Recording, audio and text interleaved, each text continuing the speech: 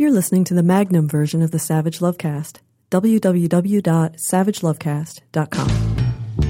If you're stuck in a relationship quandary, or if you're looking for sexual harmony,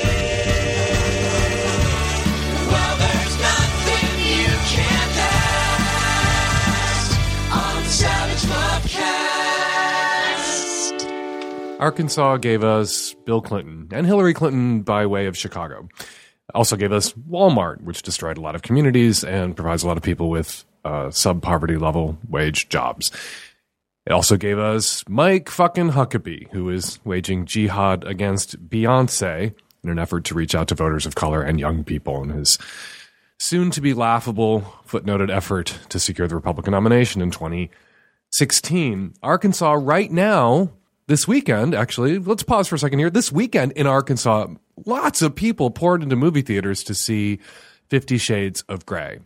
Arkansas was number 2 in the country for pre-sale tickets for 50 Shades of Grey, which is, of course, the movie about a young woman, a student, having sex with a billionaire, big power differential there, kinky sex, sadomasochistic sex, and premarital kinky sadomasochistic sex. They even sign a slave contract that has a butt plug clause, as all good contracts should. I think people should just generally start slipping butt plug clauses into, I don't know, home sale contracts and home renovation contracts and employment contracts. Just work it in, the butt plug clause, to see if they're paying attention. You know what I mean? You want to make sure that people are reading the contract before they sign it. Put in a clause that allows you to shove a butt plug in them at will, and see if they think to strike it, see if their lawyers even notice it. Anyway, lots of people in Arkansas poured into theaters this weekend to enjoy all of this kinky, premarital, heterosexual sex. And more power to them. There's been a lot of writing about how awful 50 Shades of Grey is, and now we're getting the counterfactuals. And Amanda Hess at Slate, whose work I cite often, who's really smart, you should be reading her, really liked the movie and wrote a defense of it. It's up at Slate right now. You might want to go check that out. But anyway, while this is happening, while straight people in Arkansas are pouring into movie theaters, straight people in the Bible Belt that elected Mike Huckabee, an ordained Baptist batshit minister, to be governor, while they're pouring into theaters to watch the sadomasochistic straight love story, the Arkansas State Senate and State House passed a bill that would make it legal to discriminate against LGBT people in Arkansas. Make it easier, even easier. It's already legal to fire someone in Arkansas, where you can now marry if you're a same-sex couple and then the next morning be fired legally. Your right to marry is secured. Your right to a job or to not be discriminated against unfairly in your workplace based on your sexual orientation or gender identity, that is not secured. And the Arkansas state legislature is working to make that right even less secure than it already is by passing a law that makes it illegal for any municipality or county or city to have its own local LGBT civil rights ordinance. It's called SB 202, and it is part of the backlash that we're seeing. In Kansas, Governor Brownback rescinded an executive order that provided workplace protections for state employees who were gay or trans or bi. Yanked that back. It's been in place since 2007. It is now legal for state contractors and state employers, for state officials to harass or fire people in their employment who are gay, lesbian, bi, or trans, thanks to Senator Brownback. And remember, Brownback means having unprotected anal intercourse without a condom. You're brownbacking, not barebacking, brownbacking. And in Florida, they're pushing a bill, a hateful Republican state legislator whose name I can't remember and I'm not even going to cite, is pushing a bill that would make it illegal for trans people basically to use the bathroom. And hilariously, he said that using the bathroom is a choice. Because it's all a choice. Anything a queer person does is a choice. Breathing, digesting food, your internal organs removing waste from your system and eliminating it, that's a choice when a queer person does it.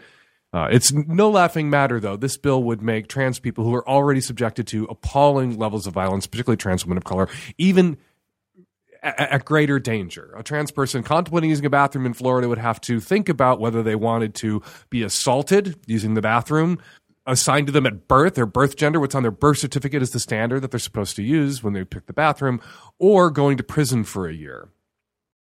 A trans woman walking into a men's restroom is not going to be safe. A trans man walking into a women's restroom is not going to be welcomed and may be assaulted.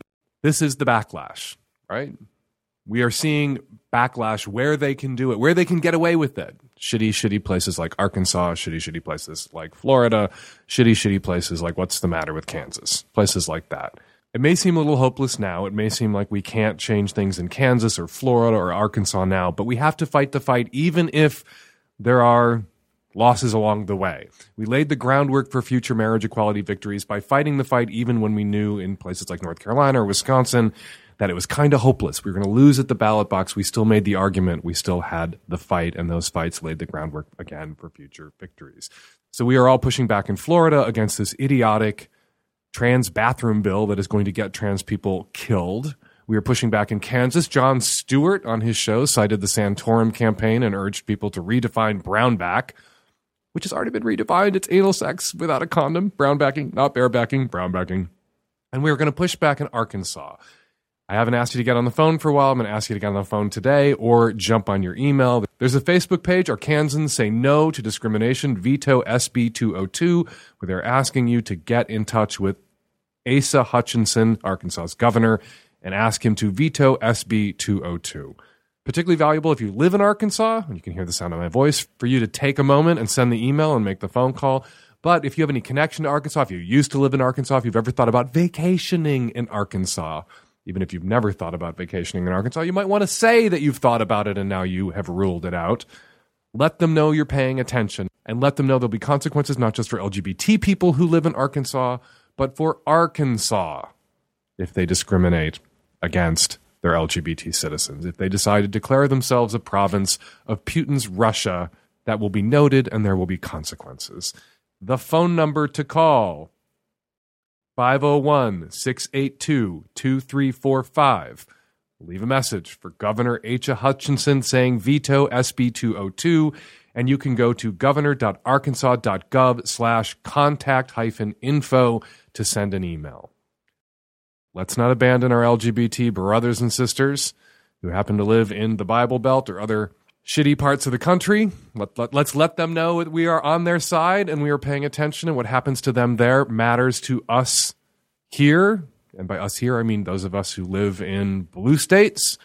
We got to look out for our friends, our brothers, our sisters who are right now in the red states that they are, by staying, helping to turn blue and helping to bring to their senses. Once again, that number, 501-682-2345, and the website, governor.arkansas.gov/contact-info.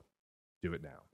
Did you do it? Okay, good. Here we go. Here's the rest of the show. Your questions, lots of them today on the Micro and the Magnum. Also on the Magnum, author Johann Hari on his new book, Chasing the Scream, The First and Last Days of the War on Drugs. We talk about the war on drugs. He also takes a question from a caller today on the Magnum. And now, here's your show. Hey, Dan. I've been married for a little less than 2 years to a man. We've been together for a little less than 8 years. We have a 16-month-old son together. And my sex drive is basically completely gone. I have virtually no sex drive at all anymore. I would literally rather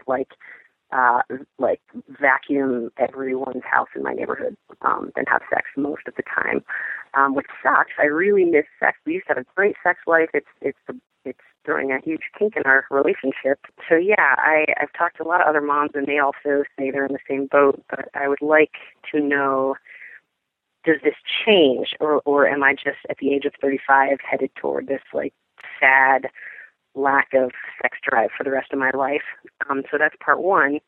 And part two, because I was anticipating what your response might be, which is, have you ever heard of non-monogamy? Yes, I have. My husband is totally into the idea of me being with other men. I have been with other men. It completely turns him on, and he would like to be with other women too, but the problem is that I am incredibly jealous to the point that I don't imagine ever being able to be turned on by the idea of him with other women, or basically just be okay with that happening. The idea actually is making my mouth dry right now. I have a pretty strong physiological response to that idea. So he has said it's totally fine. I don't have to be with other women. If it's just you with other men, that's great. That's perfect. But it doesn't quite feel fair. I guess the point of what I'm saying is like I thought, well, maybe if I could be with other men, that would like spark my sex drive, and maybe that would spark things between us again. But I don't know. Now that we have a kid, it just feels a little scary to go down that path. I'd love to hear your thoughts. Thanks. So your husband, perhaps in a somewhat desperate effort to restart your sex life, your shared sex life, your marital sex life, has given you permission to have sex with other men. And he's fine with you doing that even if you can't give him permission to have sex with other women. And you're there wringing your hands about whether this is fair or not, that you can't take him up on his very generous, but also slightly self-serving offer, because if that does kickstart your libido, he will benefit in the end, but you can't take him up on it because it's not fair. Well, it's also not fair at 35, as youngish marrieds, to have your sex life go completely extinct. And this hallelujah past that might be able to revive it, rejected because by an arbitrary outsider's view, it could be judged to be non-egalitarian. And you need to set that aside and look at the feelings that have been placed on the table. He is fine with the idea of you with other men. It sounds like he is actually turned on by the idea of you with other men. You are not fine with the idea of him with other women. It turns you off. It makes your mouth dry out, which I didn't know was a thing, but here we are. So if we just look at the feelings, you are going to do something that turns him on, and he is not going to do something that turns you off.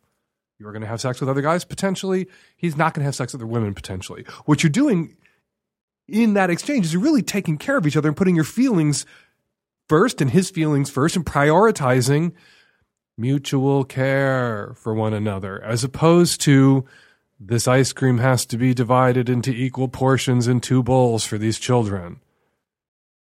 You're standing on principle when you should be looking at this from a much more utilitarian frame. What will ultimately benefit your relationship? What will kickstart your libido, which will benefit him? Perhaps this. All that said, your call brought to mind a letter I got that I included in my book, American Savage, from a man whose wife, roughly your age, libido flatlined, would rather vacuum the whole neighborhood, every house in the neighborhood, and perhaps the sidewalks too, than have sex. And what he did was he went and found a woman in a similar circumstance and had an affair for 4 years. And then suddenly his wife's libido, and she was in the dark the entire time, wife's libido kicked back into gear. They couldn't explain it. They didn't know what that was about. And he ended things with his affair partner and went on, resumed his marital sex life with his wife, who was none the wiser. I cited that as an instance where infidelity saved a marriage. Because if he had not had that release for those 4 or 5 years, if he had not had that opportunity to be intimate, to have sex with someone, he would have had no choice, he wrote, but to end his marriage. So he did what he needed to do to stay married and stay sane. I share that story with you by way of encouraging you perhaps to have not just a conversation about openness or monogamish or you get to, he doesn't, but also a conversation about a don't ask, don't tell arrangement. Sometimes you have to look at your spouse and say, we together are more important than neither of us ever being pantsless in front of another human being ever again, as parents, as a couple, this thing we have. So to preserve this thing we have, let's both do what we need to do to stay married and stay sane. Hi, Dan. I'm having the, what I understand from your show to be the very typical predicament of being given a hall pass by my long-term girlfriend, who we have a very great relationship with, and of course she has one also. Decided to do that recently. Why is it that no girls are down to sleep with a guy even just for casual sex that's in a relationship? Like, they'll sleep with a guy. It's not that they're like, oh, well, I was looking for a relationship, and since, that's not in the offing, I don't even want to sleep with you. It's like, it seems to be like girls that would normally just have one-night stands casual sex with single guys won't have a one-night stands casual sex with coupled guys.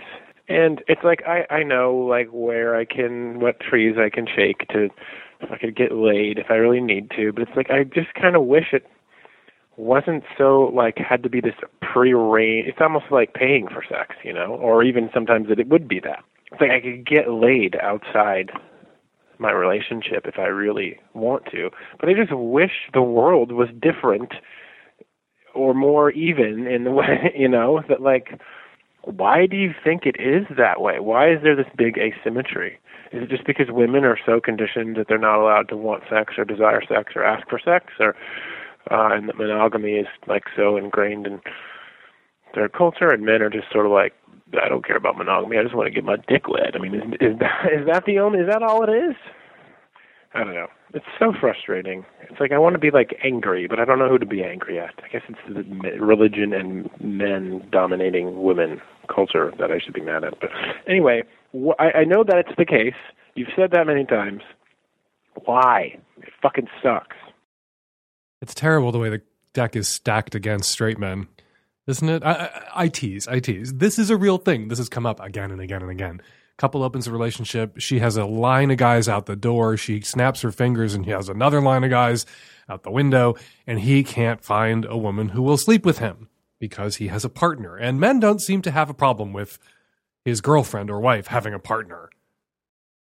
So what is up with that? Well, there's a lot up with that. And you identified a lot of what was up with that. The sex shaming that women go through is a huge part of it. Why are women less sort of impulsive? Women are just as horny as men, and increasingly it looks like just as kinky as men. But women are less free, less impulsive, less able to just take risks and go for it because they are shamed for wanting sex, then they're shamed for not wanting sex. There's this slut shaming and virgin shaming or reticence shaming. Also, women are at much greater risk of acquiring a sexually transmitted infection, including pregnancy, the original sexually transmitted infection. And then there's intimate partner violence, right? There's all these factors that women consciously or subconsciously are processing when they're weighing whether to jump into bed with a strange man.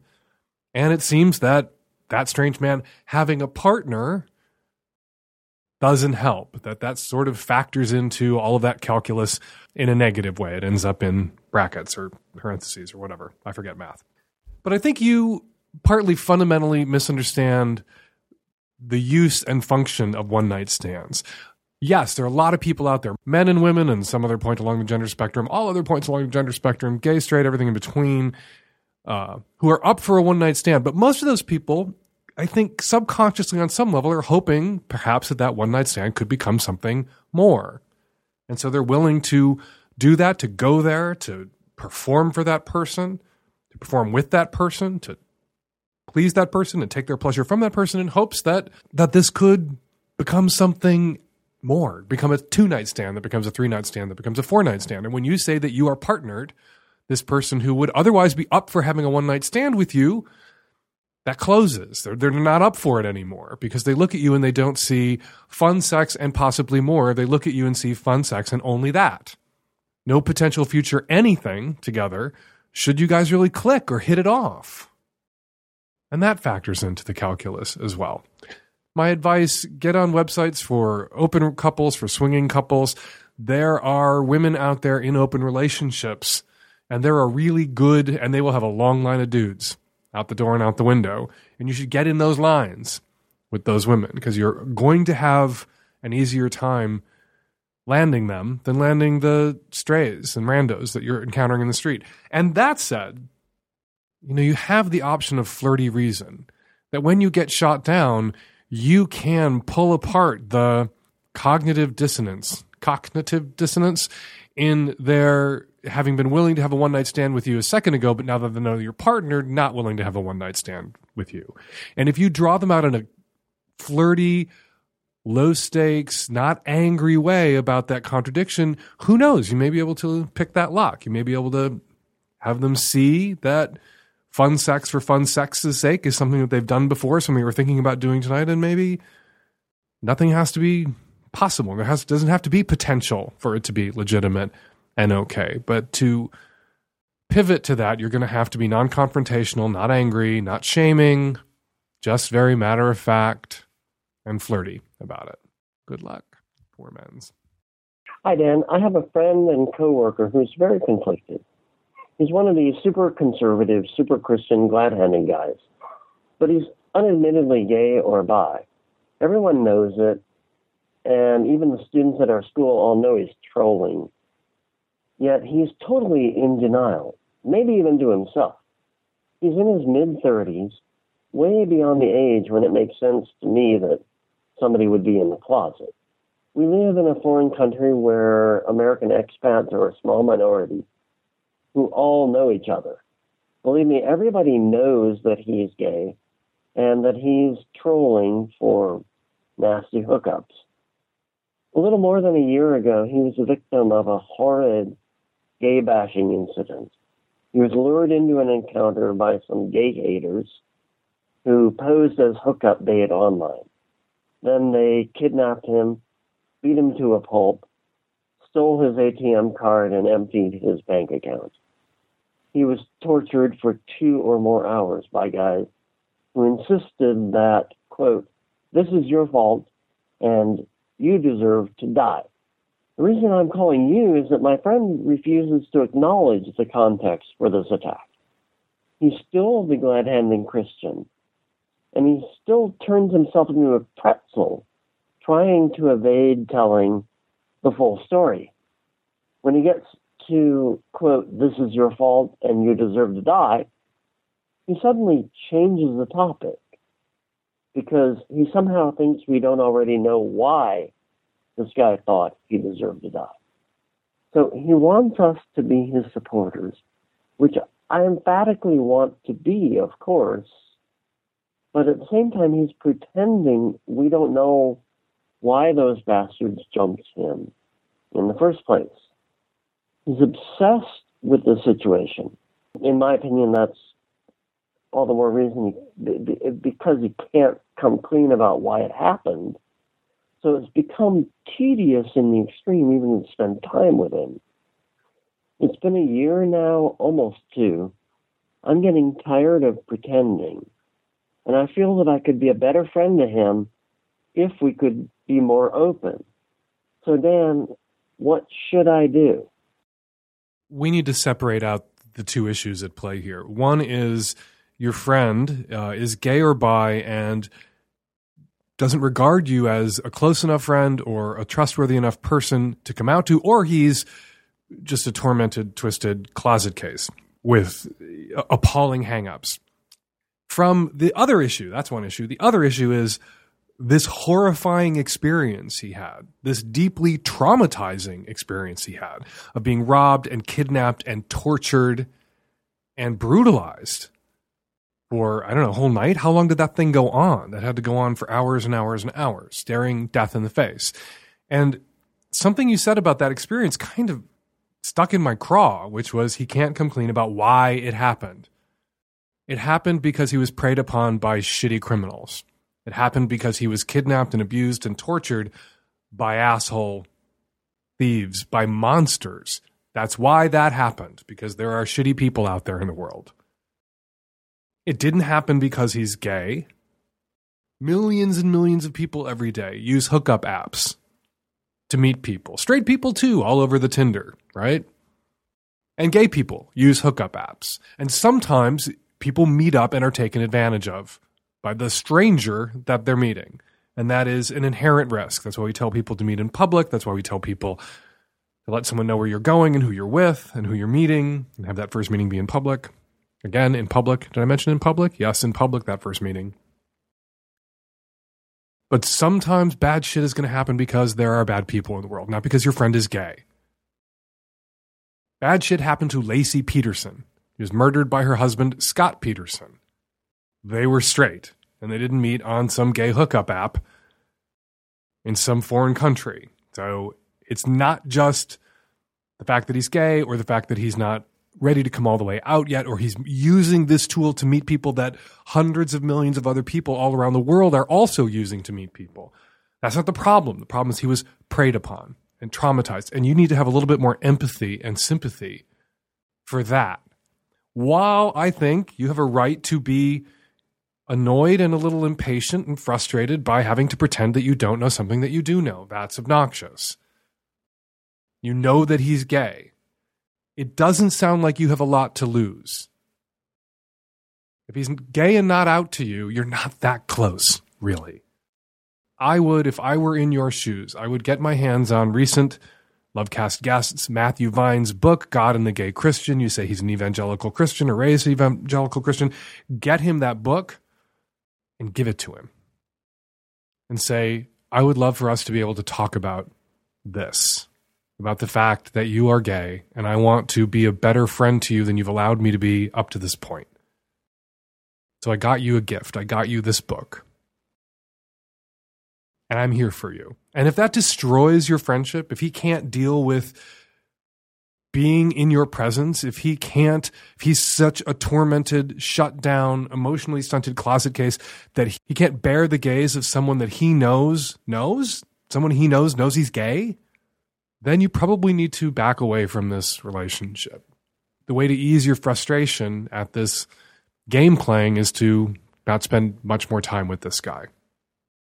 To wall it off. To be courteous, to be polite, but to not engage. Not think of him as a friend anymore. And all that said, cycling back to this insanely traumatic experience, empathy and sympathy. What was done to him was appalling, scarring, and will have a lasting impact in how he moves through the world and how safe and secure he feels with other people, including you.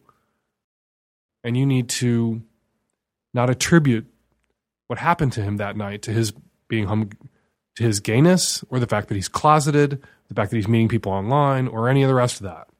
He was preyed upon and victimized. It happened because some people are vicious, predatory assholes.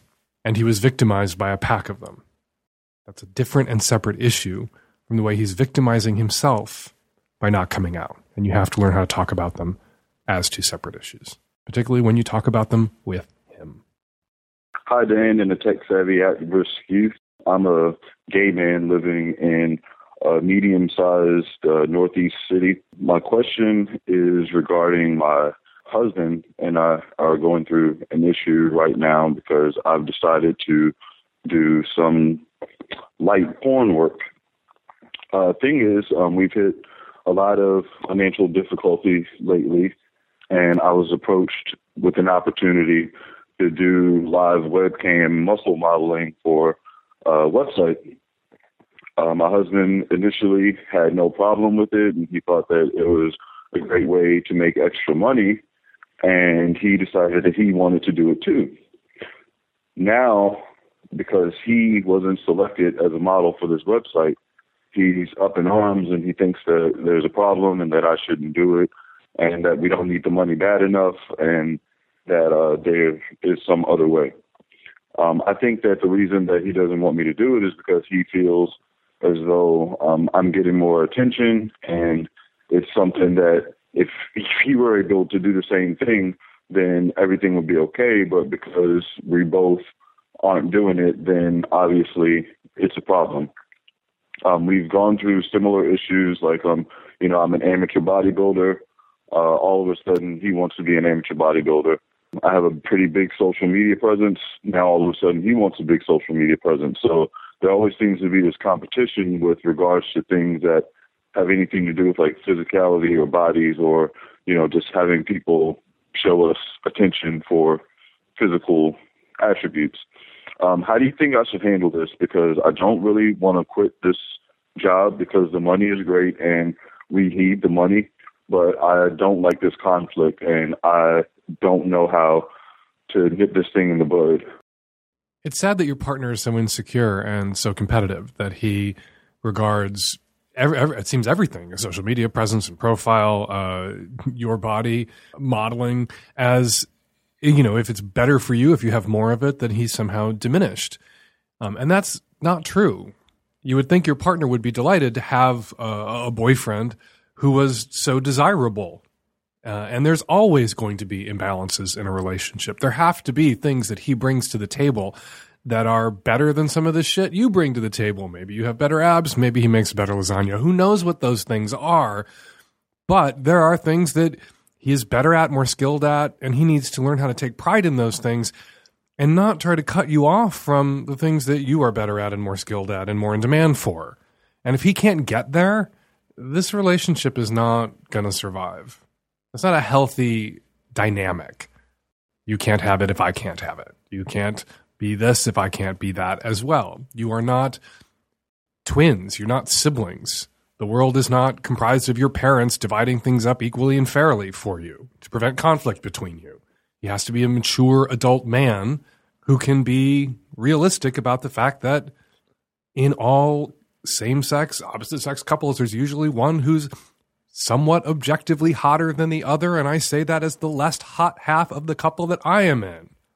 Do I steam with resentment about that? No, I love it. I feel bad for Terry that he has to be with me. He needs to get to that place. Your boyfriend needs to get to that place. If he can't get to that place, you might need to show him the door. In the interim, stick to your guns. I'm doing this. I was asked to do it. We need the money. I want to do it. You need to suck it up and be an adult about it. And if he can't, that's a sign that you need to pull the plug. I've been married 15 years and I have 2 kids. My wife never had a significant libido throughout, but I did. And she has sort of stuck with that. We do a regular sex on schedule on Mondays. The problem I'm having is that I feel that there's no desire there for me, and it's a hard thing for me to live with, is having a partner that has no desire. She's also said that if I ever went out or had a monogamish relationship, like you talk about, that would not be acceptable. So I feel trapped, and I'm just curious what you might suggest for somebody who has normal libido, married long-term with somebody who has no libido. It would be easier to give you advice if your wife didn't fuck you once a week on a Monday on schedule. Routine, perhaps grudging sex, but regular sex. She allows you to masturbate inside her once a week, whether she likes it or not, and she likes it not. If you were having no sex with her, I could tell you to do what you need to do to stay married and stay sane if you want to stay married. I could tell you that she doesn't have a right to unilaterally declare an end to your sexual life. But she hasn't unilaterally declared an end to your sexual life. She is willing to lay there and take it once a week. And as is sometimes the case in these low libido partners, they make it very clear that they would rather not be doing this, but they will do this if the alternative is being cheated on. And that's also not sexy. That's also not arousing and not fun. And so I'm going to advise you to do what I actually advised a woman who wrote me at Savage Love last week to do. Quite controversially, there's 500 comments actually on this particular column. She signed herself bored in bed for an unbearably long time, or bib fault, and she'd been married to a man for 30 years. The sex was terrible. She'd never had an orgasm. Any effort to spice things up, to introduce a vibrator, introduce some mild kink, were rejected out of hand, and she is just now, 30 years into this marriage, really not happy at the prospect of going to the grave without ever once having great sex with someone who turned her on and got her off. But she doesn't want to cheat. Her husband wouldn't want her to cheat. It could upset everything. It could destroy their marriage. And she does love him, and she values what they have together. What should she do? And at the end of the column, and this somehow flew over a lot of people's heads, I told her that she might have an easier time not cheating, an easier time not going out there and trying to find sex with another guy, an easier time not seizing the first opportunity to cheat that came her way, if she gave herself permission to cheat if and when an opportunity to cheat discreetly and with minimal deceit came along. And I'm just going to read a little bit of my advice for bib fault. Telling yourself it will never happen, that you will never have good sex, means living in despair, and despair isn't good for individuals or marriages. But telling yourself that it might happen, but only if the planets have all aligned perfectly, you're out of town, it's someone you trust, you won't have to actively lie, that means living in hope. And hope is good for individuals and marriages. And knowing, because you gave yourself permission, knowing that you can cheat if and when the right opportunity presents itself will make it easier for you to resist cheating, to resist doing something reckless when the wrong opportunities present themselves. That was my advice for bib fault. Married 30 years, husband at home, some shitty, awful, rotten, no good, unsatisfying sex with him, still a regular part of her life. And that is my advice for you as well. 15 years into this marriage. And let your experience, let his experience, other listeners, stand as a warning to you. The libido thing is important. And it gets more important as time goes on. If you are going to be in a sexually exclusive relationship, and that is clearly what the caller's wife wants, it's probably what the caller wanted too at the outset, a sexually exclusive relationship, you need to establish sexual compatibility. Recognizing that over time, over the decades, that can wax and that can wane, and having some compassion and understanding for those times, and some patience during those times, illness, childbirth, aging, but establish sexual compatibility. It's crucial, or you will be calling me in 10 or 15 years, if I'm still doing this in 10 or 15 years, with this exact problem, where all the options are bad, never having good sex ever again, being barely tolerated while you masturbate inside or on top of someone, and contemplating cheating and exploding everything that you have with this person that you value. Because you do love them, and you have a family together, and you're raising kids together. If you don't want all that imperiled 10, 15, 20 years into your marriage, establish sexual compatibility before you get married. Hi, Dan. I'm a 27-year-old bisexual female living in Norway. I have a question about what to do when you snoop through someone's emails or Facebook messages and then find something that you want to talk about, but then you feel bad because you probably weren't supposed to be reading that in the first place. So maybe to give you a little bit of background, I moved to Norway 3 weeks ago to be with my boyfriend, who we've been in a on and off relationship for about 5 years. In that time, we've been traveling and doing different things. And I would say about 2 years ago, when I first left to go traveling, he started dating somebody else and told me about it. And I was obviously devastated and very upset about it.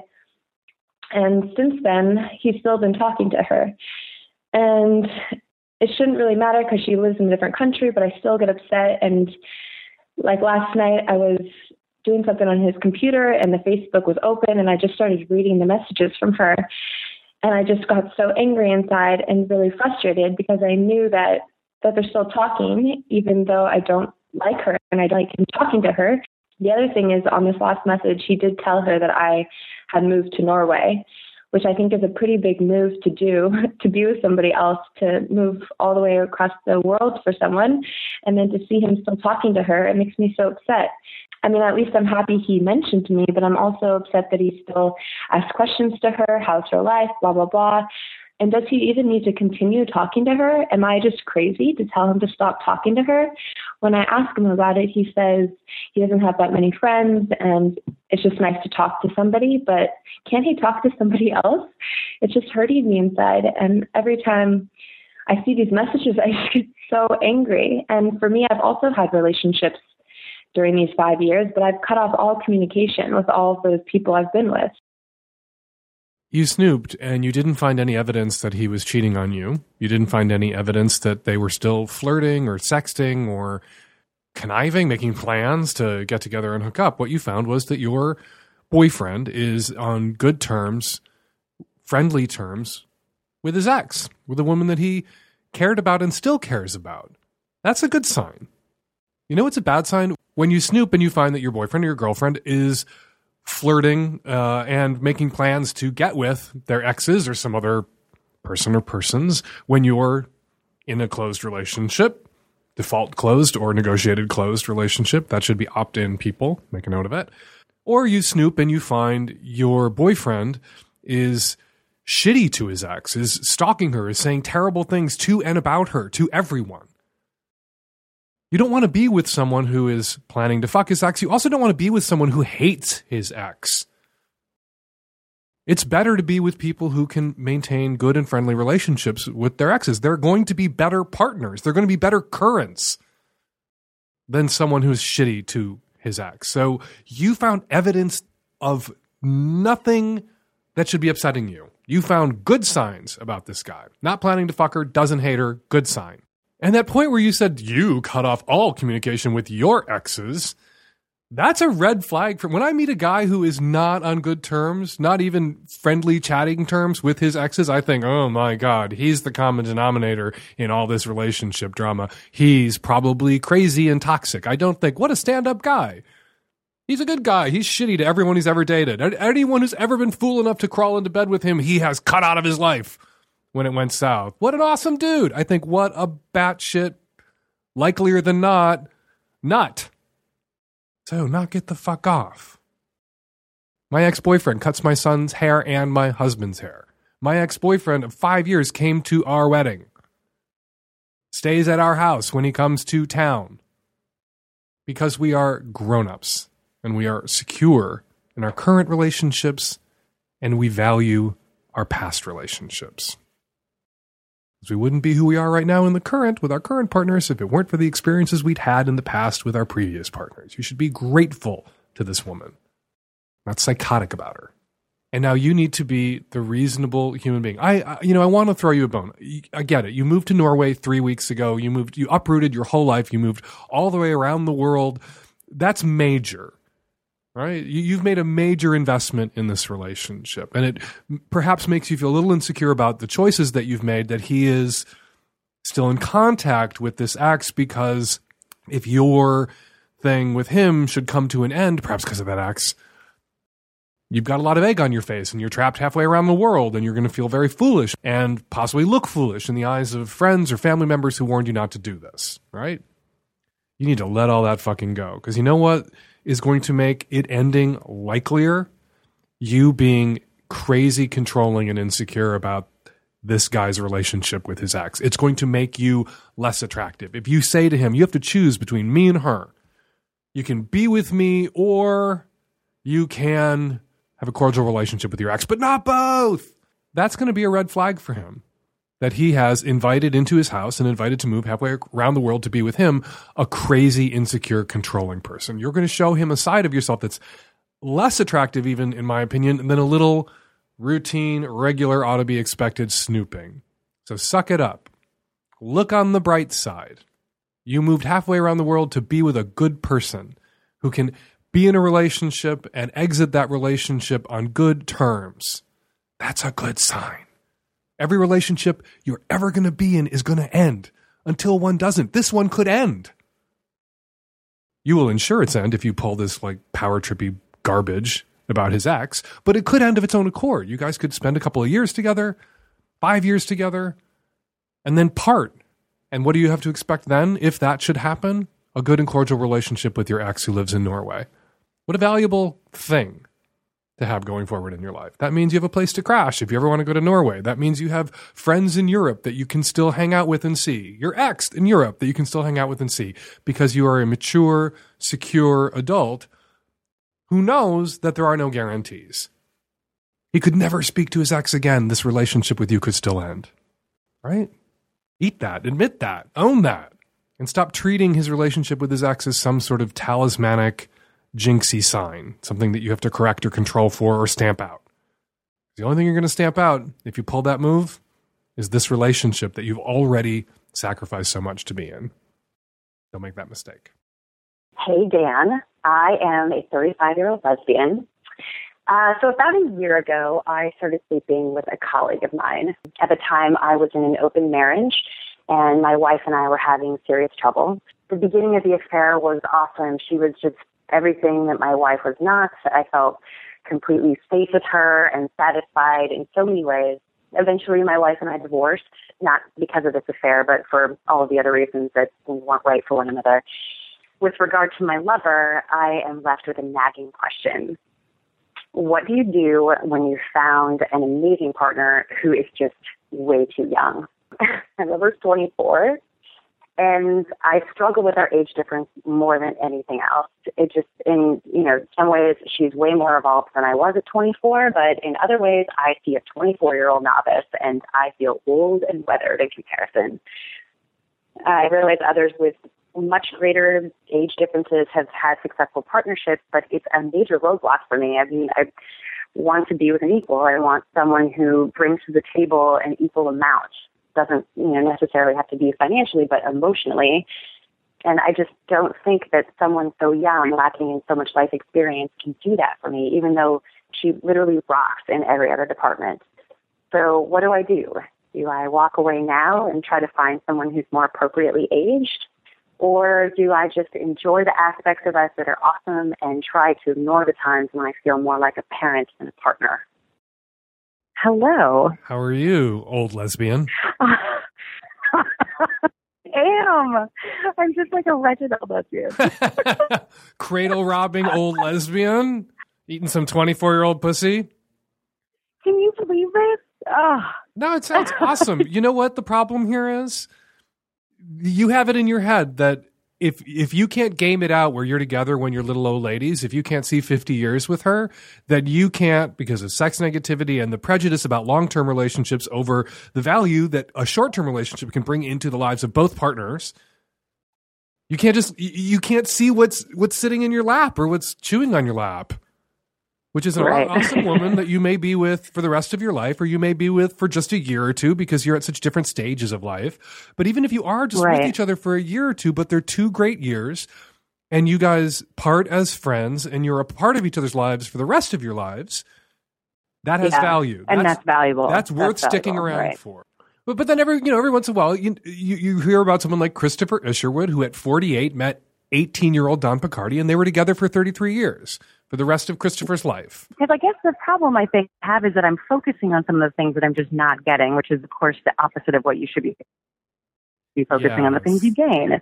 Right. Yes. That's very astute. And people do that and tear their relationships apart because we take for granted what we've got and we, stew and wring our hands about what we don't got. Yeah. Do you find those things that you're missing in other people and this like a totally healthy way of viewing your relationship? Perhaps you find them in other people. Perhaps, you say she's so young and lacking in life experience. Well, in 5 years, she will have 5 years more life experience racked up. And she will be almost 30. Right. And if you're still a part of her life, you will benefit from that gain in life experience. And I need to relax about the fact that in 5 years, I'm going to be in my 40s. Hey, I'm in my fucking 50s. If you don't relax about being in your 40s, I'm going to kill you. Everyone staring down their 40s has to be chill about it now, or it'll make me cry. No, it's so true. But you've been with someone. I think sometimes that's where my head gets stopped up. Like you invest 5 years with someone, and then you're 5 years older, and to her, it's not that big of a deal because then she'll simply be in her middle 20s. But I'll suddenly find myself perhaps single again in my 40s, and I just need to chill out about that. And you know what? You could go find an age-appropriate partner, and you could dump this woman, this adult human being that you like very much and you click with, to go be with someone who's more age-appropriate, who isn't as much fun, isn't as exciting, doesn't really do it for you, and gets run over by a bus in 2 years, and then you're single, or 5 years, and then you're single at 40. You can't control for I might be single when blank. Yeah. All you can control for is this person good for me, bad for me? Do we bring each other more joy than grief? Because there's always grief. Are we better people for being together than not, than we would be away from each other? And if the answer to all those questions is better to be together than be together, and stop. I have a friend who does this all the time. He runs the computer program. That's what I call it. He runs the program so that he can get to the breakup that he sees coming in 2 or 4 or 5 or 10 years, and then he ends a relationship because he can anticipate the inevitable end. And it just becomes this self-fulfilling prophecy where he's always dumping these great guys, right? Because he can picture why the relationship might end, and so the relationship then does end. But he's doing that, right? Don't do that. That's so stupid. It's so self-defeating. And, when I tell him that it's really that the issue really is he doesn't want to be with somebody long term. He likes meeting and falling in love and then starting over again. And he just has to justify it in this way that honors the long term commitment because it's so stigmatized to prefer short term relationships. Right. But you don't necessarily want a short term relationship, but you're disqualifying this person for bullshit, arbitrary reasons. She's not everything that I might want. Our ages are different. A lot of research coming out showing that differences hardwired, baked into a relationship are actually good for relationship longevity. You don't want to be with somebody just like you. Yeah, that's for sure. You don't want to be with another elderly lesbian, is what I'm saying. Another ancient, dried up old dyke pushing 40. That's not what you want. You want that dewy 24-year-old brand new lesbian pussy. I do. It's true. Enjoy. Okay. I'm going to relax. Don't look a gift lesbian horse in the lesbian horse vagina. All right? Noted. Thank you so much. Bye. Hi, Dan and the Tech Savvy At-Risk Youth. I hope you can help me with love and weed. I'm a 25-year-old woman living in the Northwest.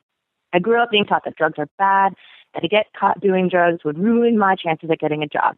While in college, I was anxious and inexperienced and competitive the few times that I had tried smoking. And so when I did, I would go too fast and while drinking heavily, which would ultimately be a bad time.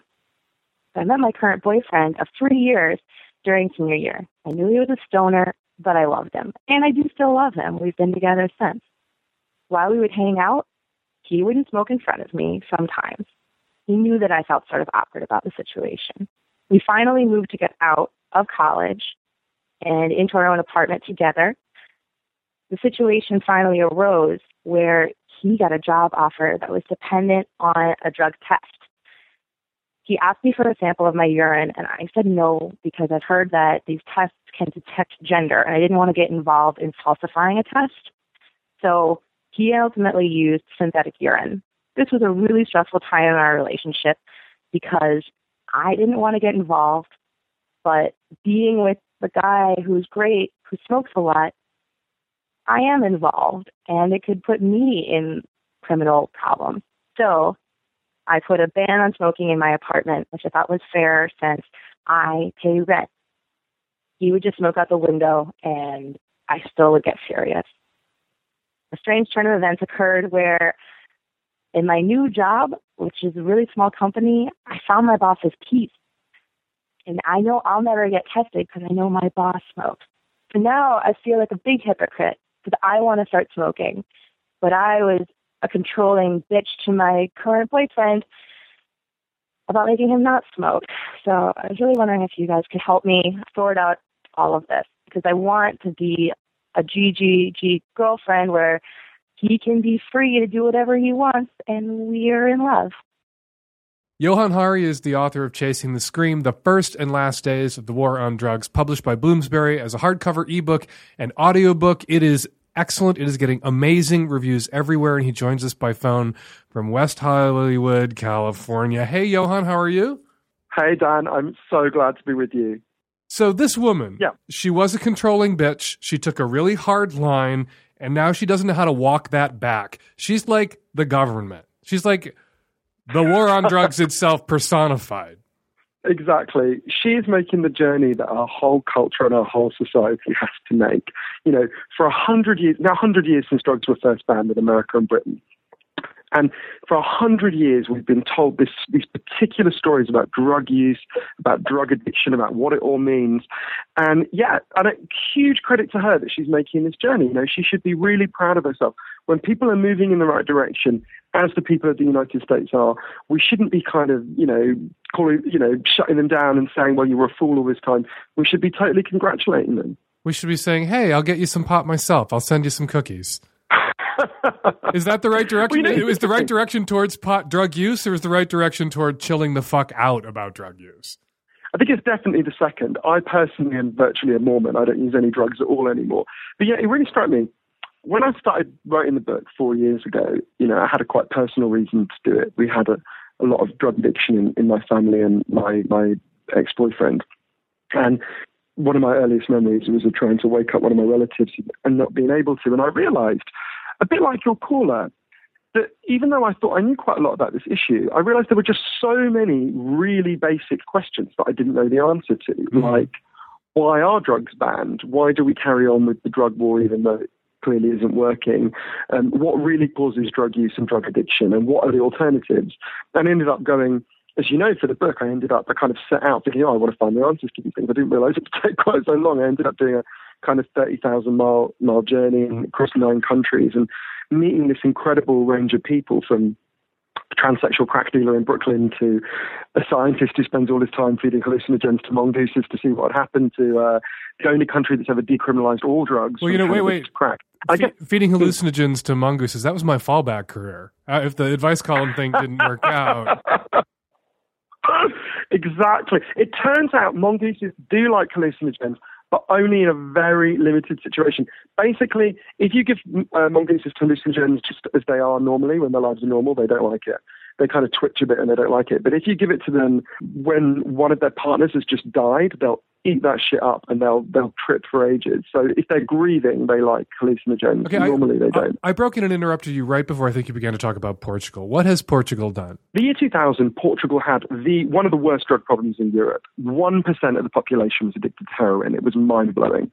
And every year they did the American way more and more. They arrested more people, they rounded up more people, they imprisoned more people. And every year, the problem got worse.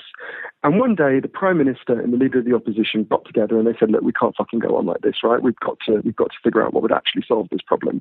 So they got together a panel of scientists and doctors. And they said, just figure out what we should actually do. And we'll agree in advance that we'll just do whatever you recommend.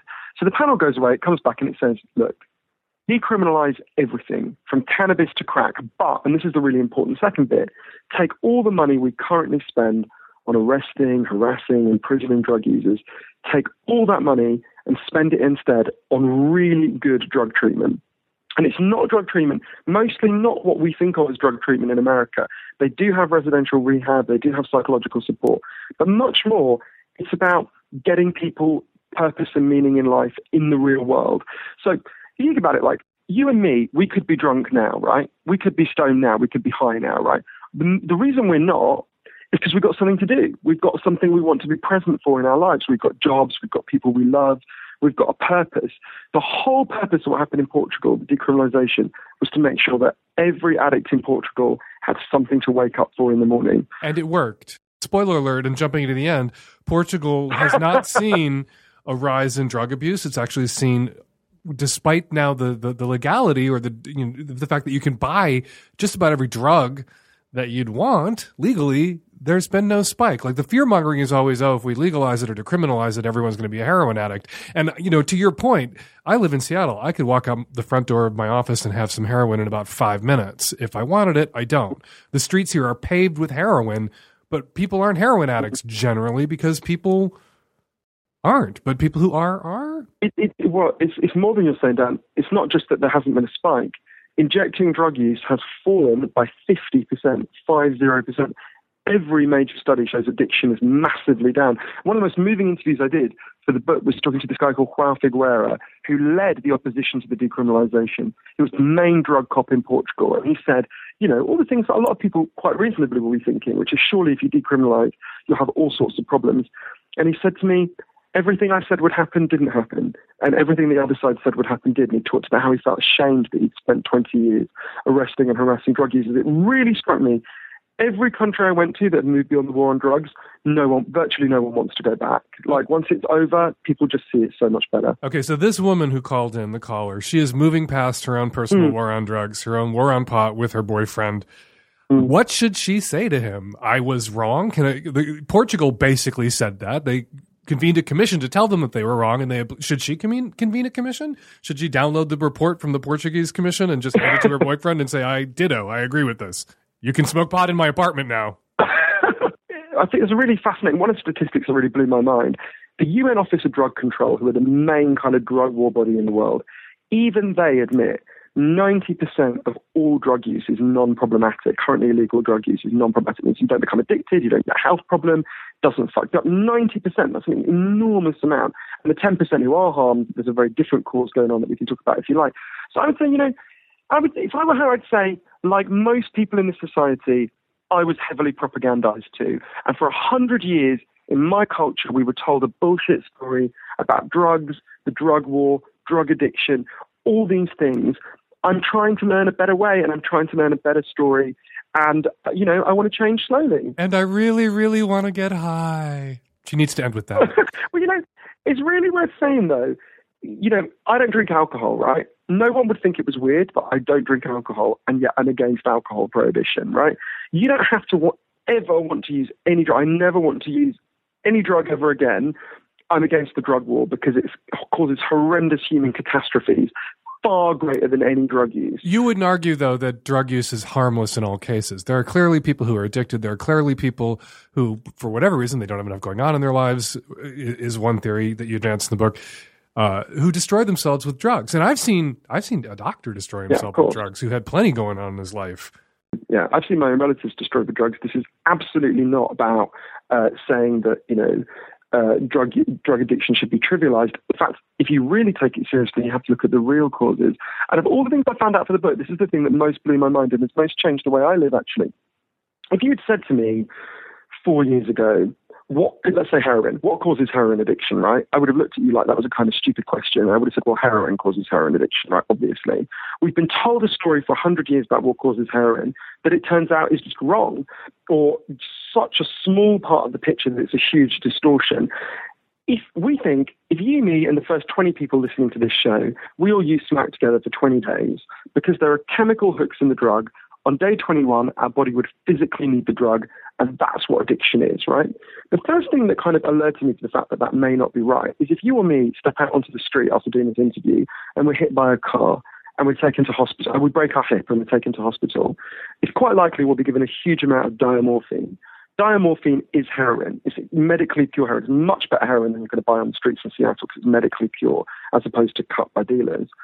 You'll be given it for a really long period of time, right? That's happening anywhere anyone's... Yeah, exactly. Anyone who's listening to this, near them, lots of people in hospital are being legally given heroin. Now, if what we believe about addiction is right, those people should leave hospital and try to score on the streets. They should leave as addicts, right? But you will have noticed that never happens. So when I learned that, I thought, that seems so weird. I didn't know what to do with it. Until I went and met a guy called Bruce Alexander. He's the most incredible man. He's a professor in Vancouver. He explained to me, the idea of addiction we've got comes from a series of experiments, really simple experiments that were done early in the 20th century. Anyone can do them. If you're listening to this, you can do it. Really easy. You get a rat and you put it in a cage. And it's got 2 water bottles. One is just water and one is water laced with either heroin or cocaine. If you do that, the rat will almost always prefer the drug water and almost always kill itself. So you think, there you go, that's addiction. Bruce comes along in the 70s and says, well, hang on a minute. We're putting the rat in an empty cage. It's got nothing to do except drink the water, the drugged water. Let's do this differently. So Bruce built Rat Park.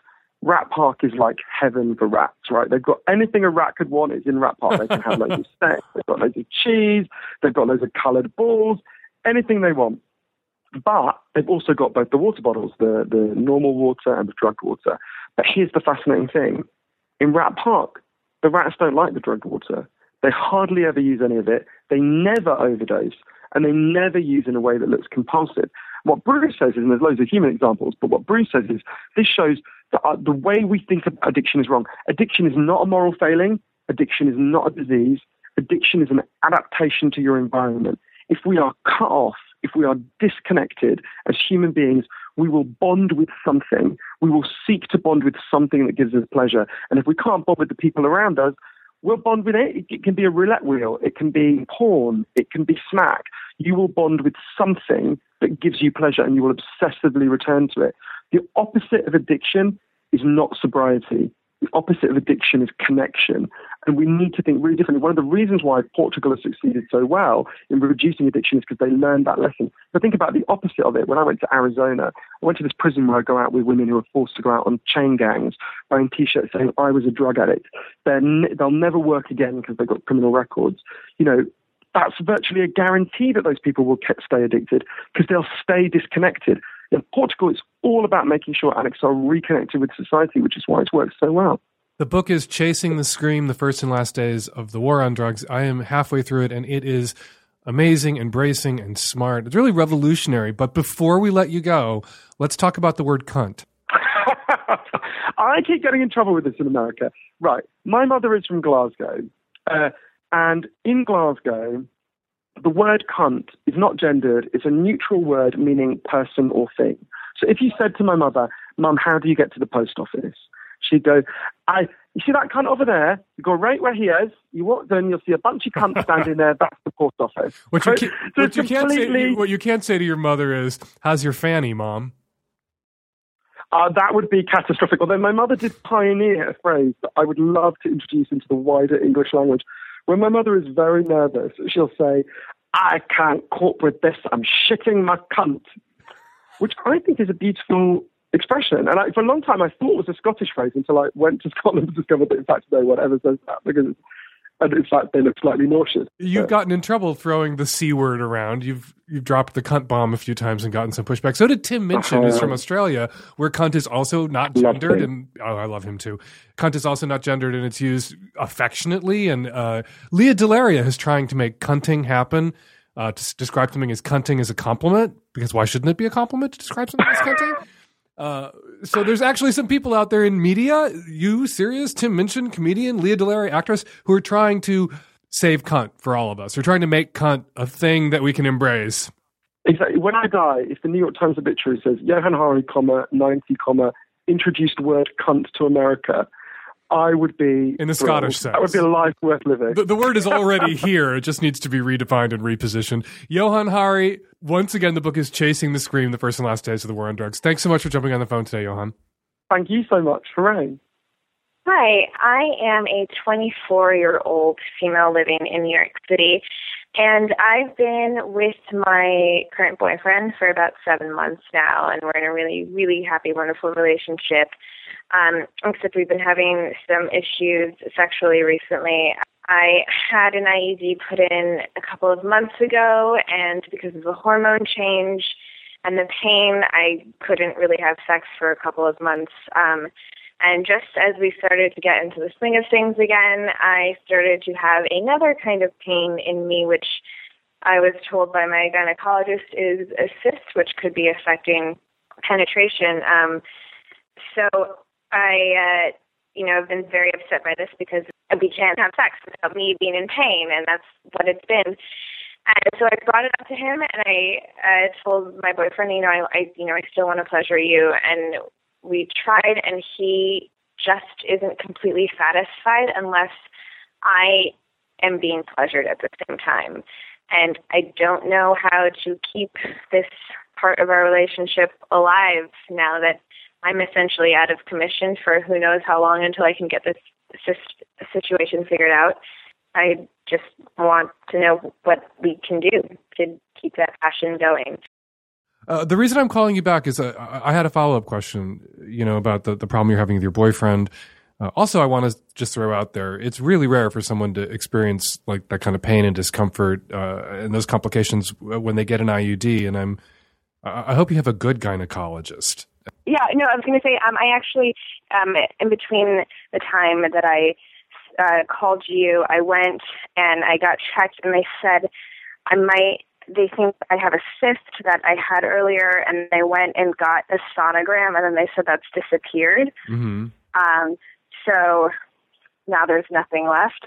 So now I'm kind of back to square one. With you don't know what the vaginal pain is about or what's causing it?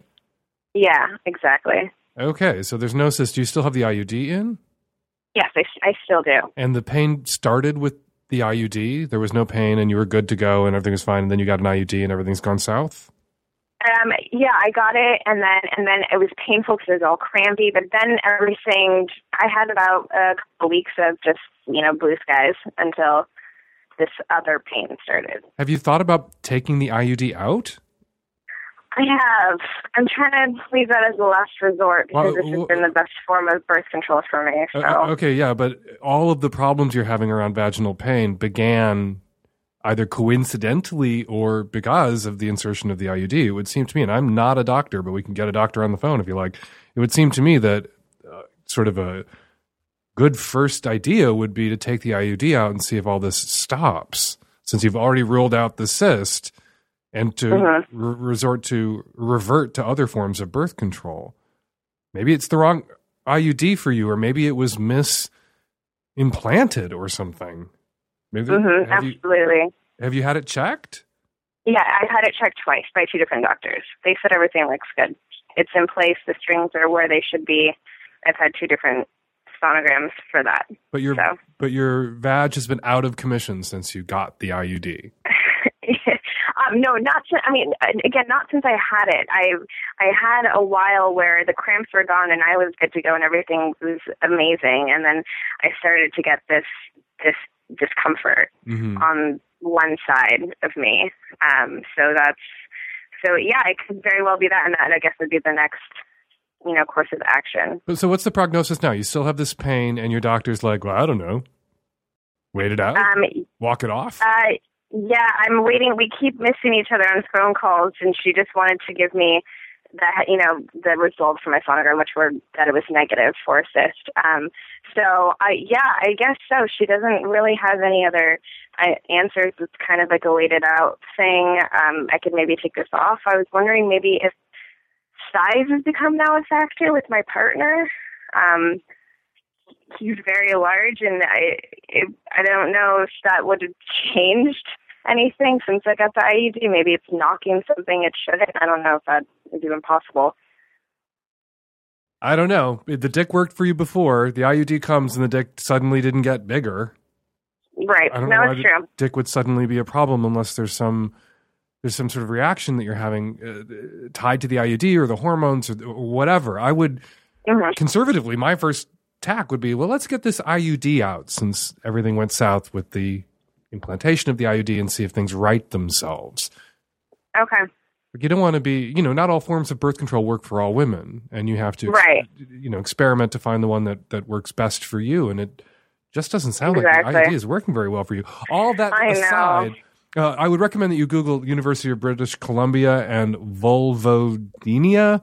I'm mispronouncing it, vulvodynia. It's a clinic at the University of British Columbia where they treat vaginal and vulvar pain, which can be a real problem for a lot of women. And you may be able to get a consultation or find information at their website that can help you and even help your gynecologist. It's not, the reason there's a couple of specialized clinics in the country for vaginal pain is because a lot of people don't know about it or know how to treat it. Not that much is actually known about it. Now there's research being done into it. It's being taken seriously.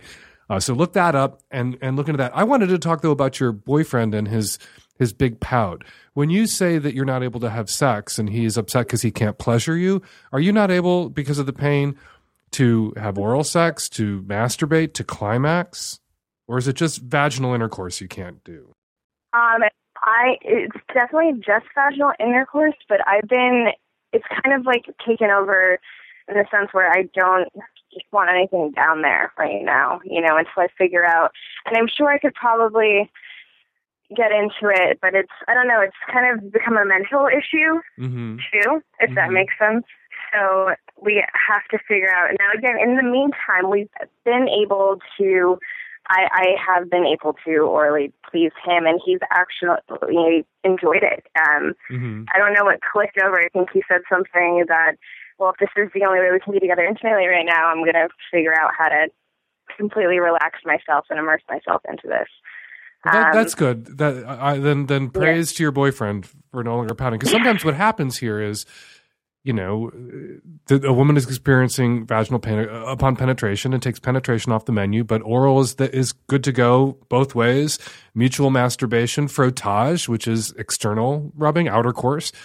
She's down for all that, but the guy's like, well, if I can't pleasure you, I'm not interested. And what he means is if I can't stick my dick in you, I'm not interested. He could still pleasure you. You can still pleasure each other.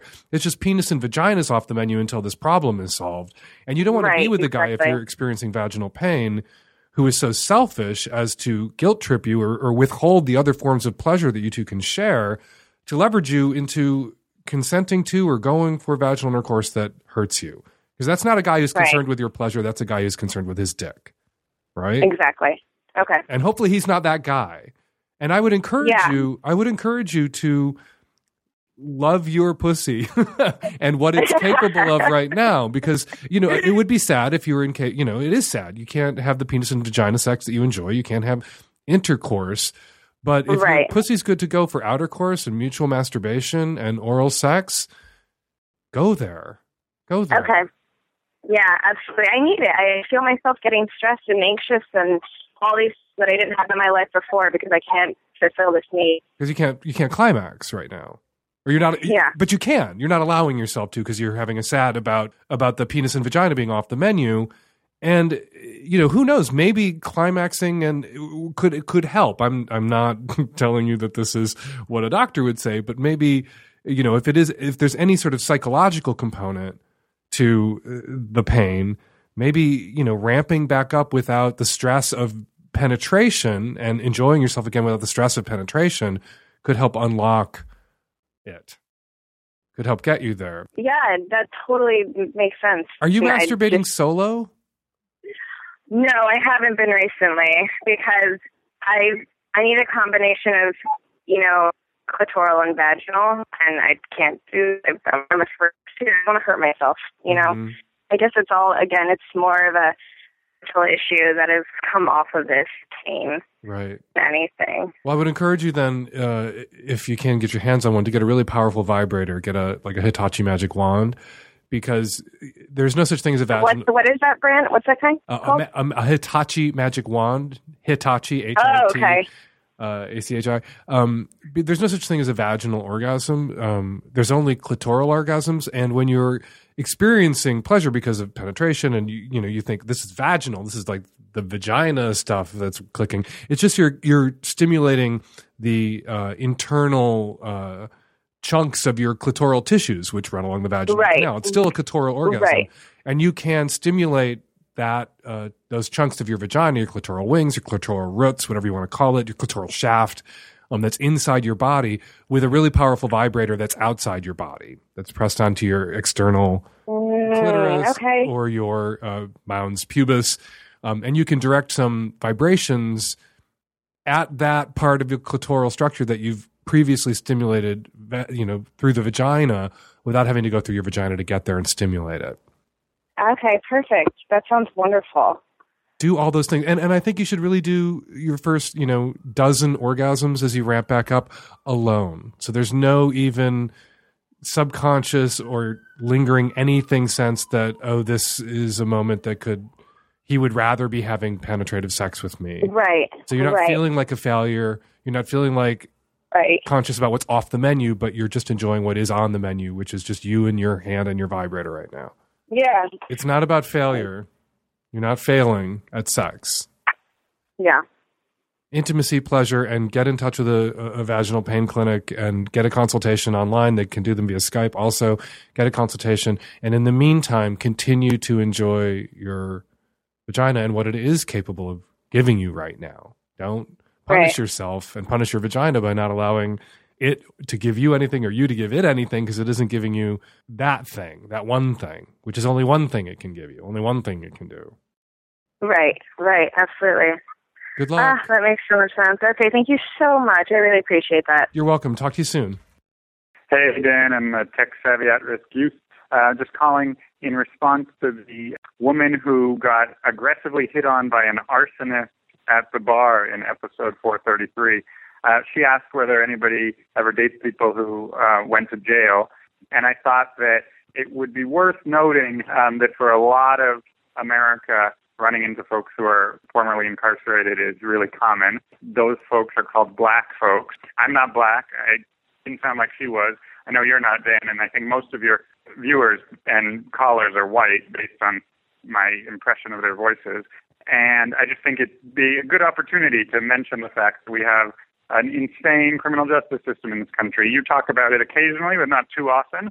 Obviously, one of the reasons I tune in is because I love your politics and your commitment to social justice and radicalism at times. So just a good opportunity to say, it's really fucked up that 1 out of 3 black men between the ages of 20 and 29 goes to jail, and that they have a 6 times higher incarceration rate than white people, and that we have drug policies and criminal justice policies more generally that are historically intentionally racist and continue to be racist structurally, and that we need to fight to change that. You're a great advocate for drug smart policies, and there's a huge racial justice component to that. So let's all be aware of the fact that there's many prisoners, former prisoners, who are out and about, and we need to be integrated into society, and we need better policies for that, and we need to be aware of it as white, socially aware listeners of the Savage Laughcast. Hi, just wanted to give a message to the caller that was considering talking to the guy on his lacrosse team about the girl that he raped. I don't think he realizes how much impact he can have within the rape culture. And I would encourage him also to call out other teammates if they make jokes in the locker room or around him about violence toward women or raping women, because his position, he can really do a lot more good than a lot of women can.